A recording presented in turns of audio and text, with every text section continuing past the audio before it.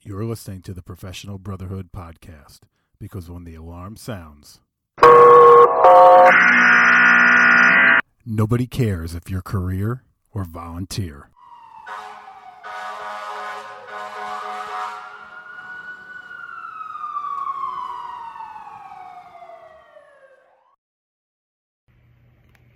Hey everybody, it's Kara with Professional Brotherhood, bringing you a little mutual aid episode this morning.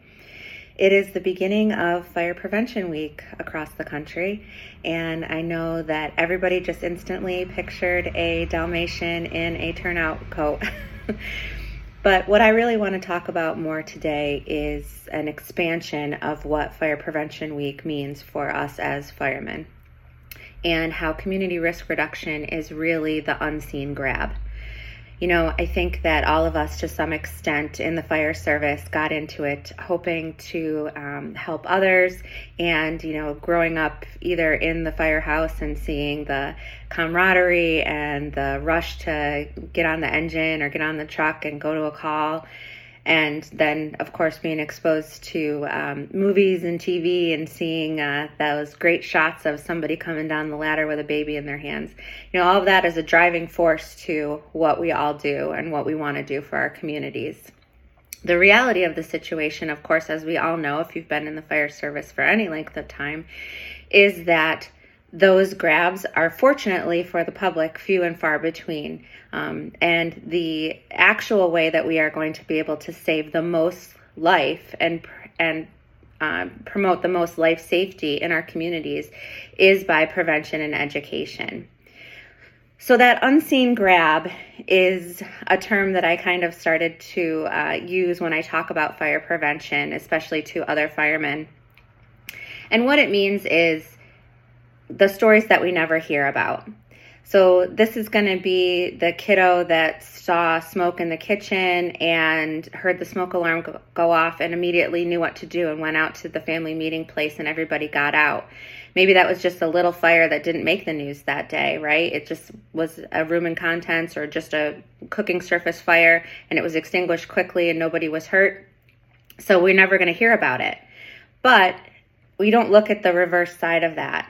If that child and family did not know about a fire escape plan, if they did not know about a meeting place, if they hadn't rehearsed what to do in case the smoke alarm went off, the outcome could have been very, very different.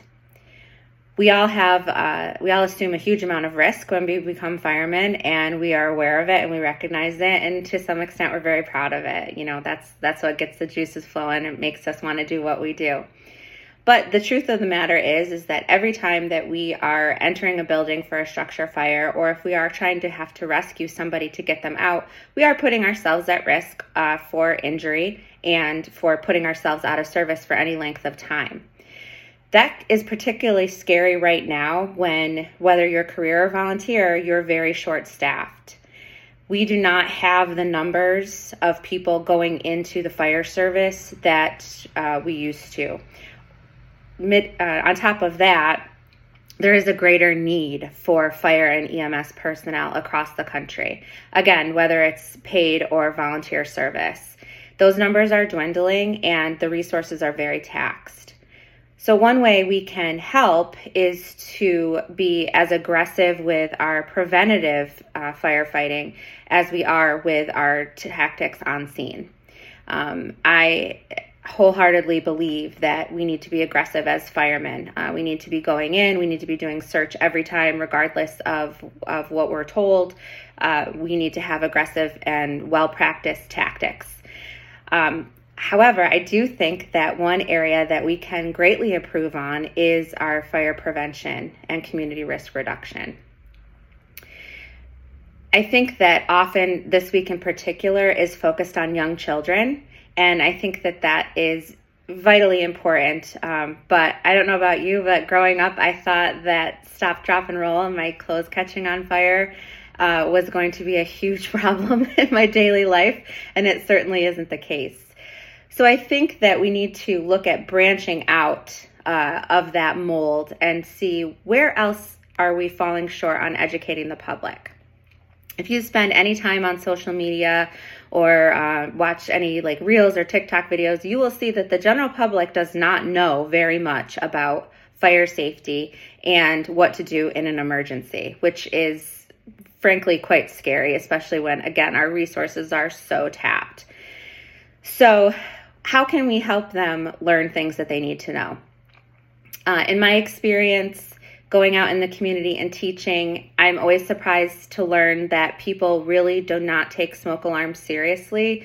They are viewed as a nuisance. A lot of times they will dismantle them or incapacitate them because they don't want to hear the beeping. And they don't have an awareness that with today's modern construction and all of the stuff that we have in our homes, you only have about 2 to 3 minutes to escape. The reason for that, we all know, is because those high heat toxic gases and fumes are causing inhalation burns and inhalation injuries that incapacitate the victim before they're able to get out because they were not alerted soon enough. A quick conversation with anyone in the community will show that they do not know that. We know that, but they don't know that. The other thing that people don't know about is to close the door when they're sleeping or when they leave their homes, close all their bedroom doors, close off those separate areas of the house to prevent fire spread. A lot of times people think that either it doesn't make a difference or they just have a preference to sleep with the door open or leave the doors open for whatever reason. And there's obviously a ton of great videos and educational resources on YouTube that will show the public, this is what a room looks like when the door's been shut during a fire. This is what the room looks like when the door's been left open during a fire.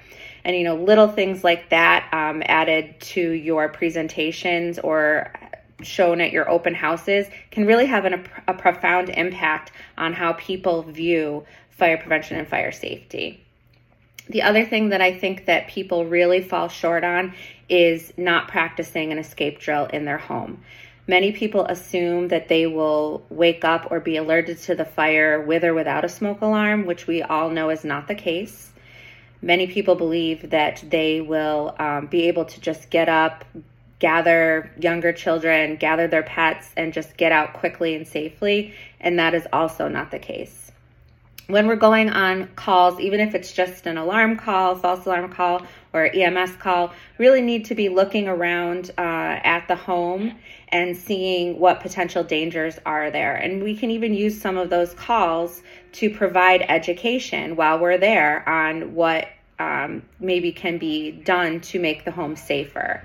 For example, if you're in a home that has a lot of clutter and you notice that almost all of the exits are blocked with stuff, you can't get to the door, you can't get to the windows quickly, things like that. That's a great time to talk to the homeowner and say, hey, I know we're not here for this today, but I did notice that a lot of your exit routes are not easily accessible. That might be something that you want to consider in the event of an emergency.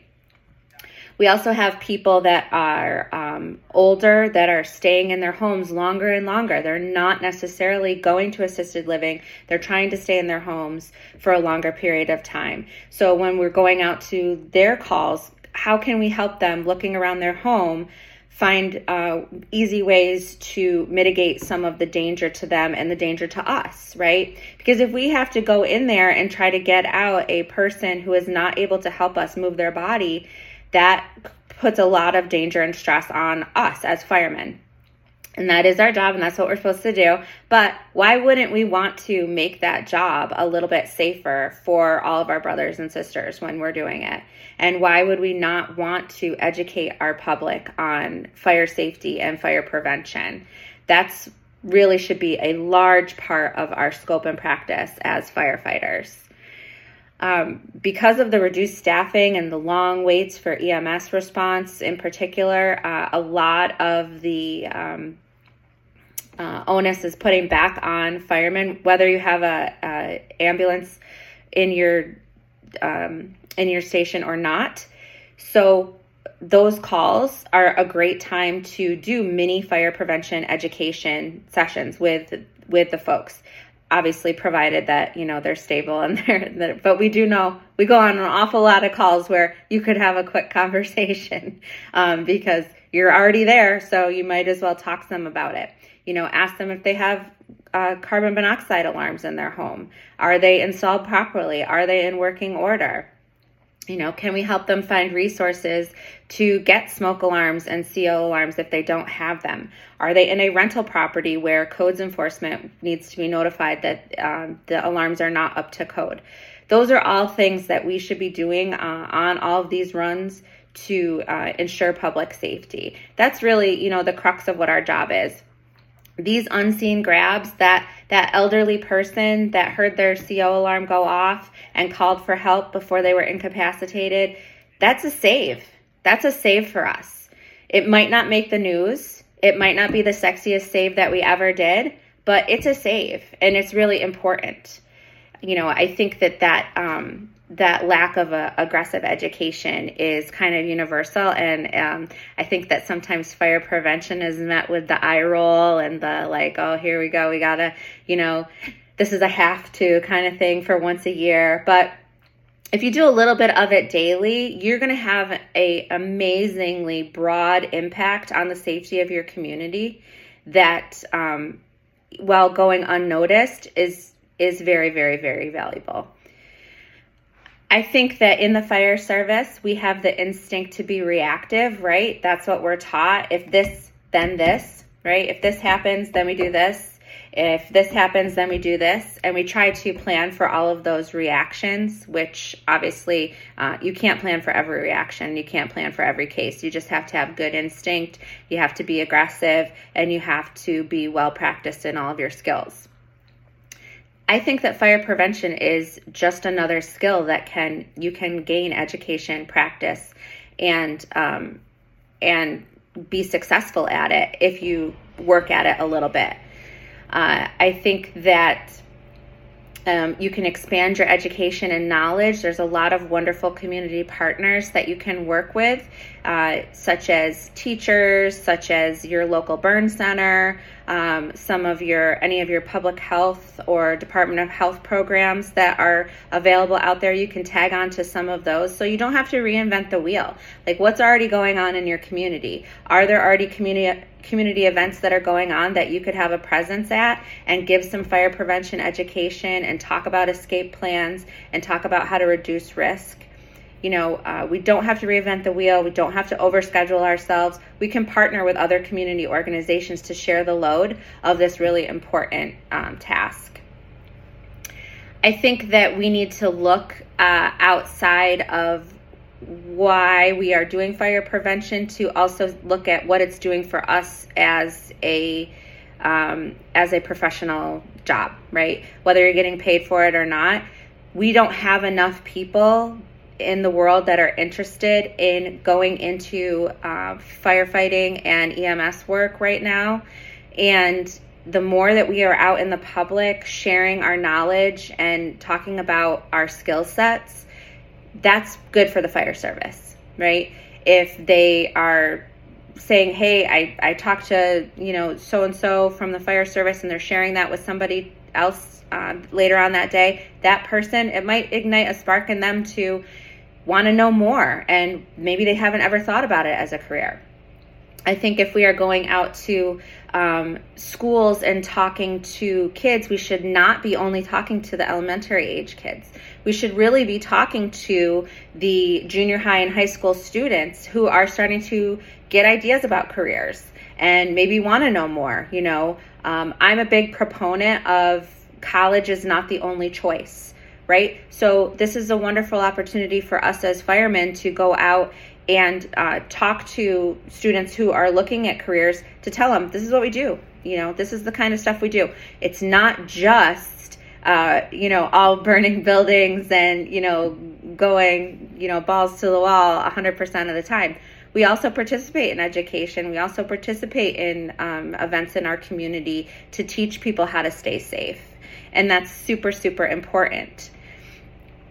I think that as a fire service, we have to honor the tradition and the past. I think it's extremely important and valuable. We need to hold on to the history of why we do what we do and how we do it. But I think in addition to that, we have to evolve with what our needs are. And right now, our needs are we need more people. We need more people that are interested. We need more people that are active. And we need to reduce risk in the community so that our citizens are safer. That's our job as firemen. So when you're thinking about Fire Prevention Week this week, and maybe you're doing some local events, obviously it's definitely the fun stuff to do, the open houses and go to the elementary schools, and maybe you have you got your Proby and the Sparky the fire dog costume out there, and I think all of that is super valuable and super important. But take a minute to kind of reevaluate your program and look to see what areas in your community you might be missing.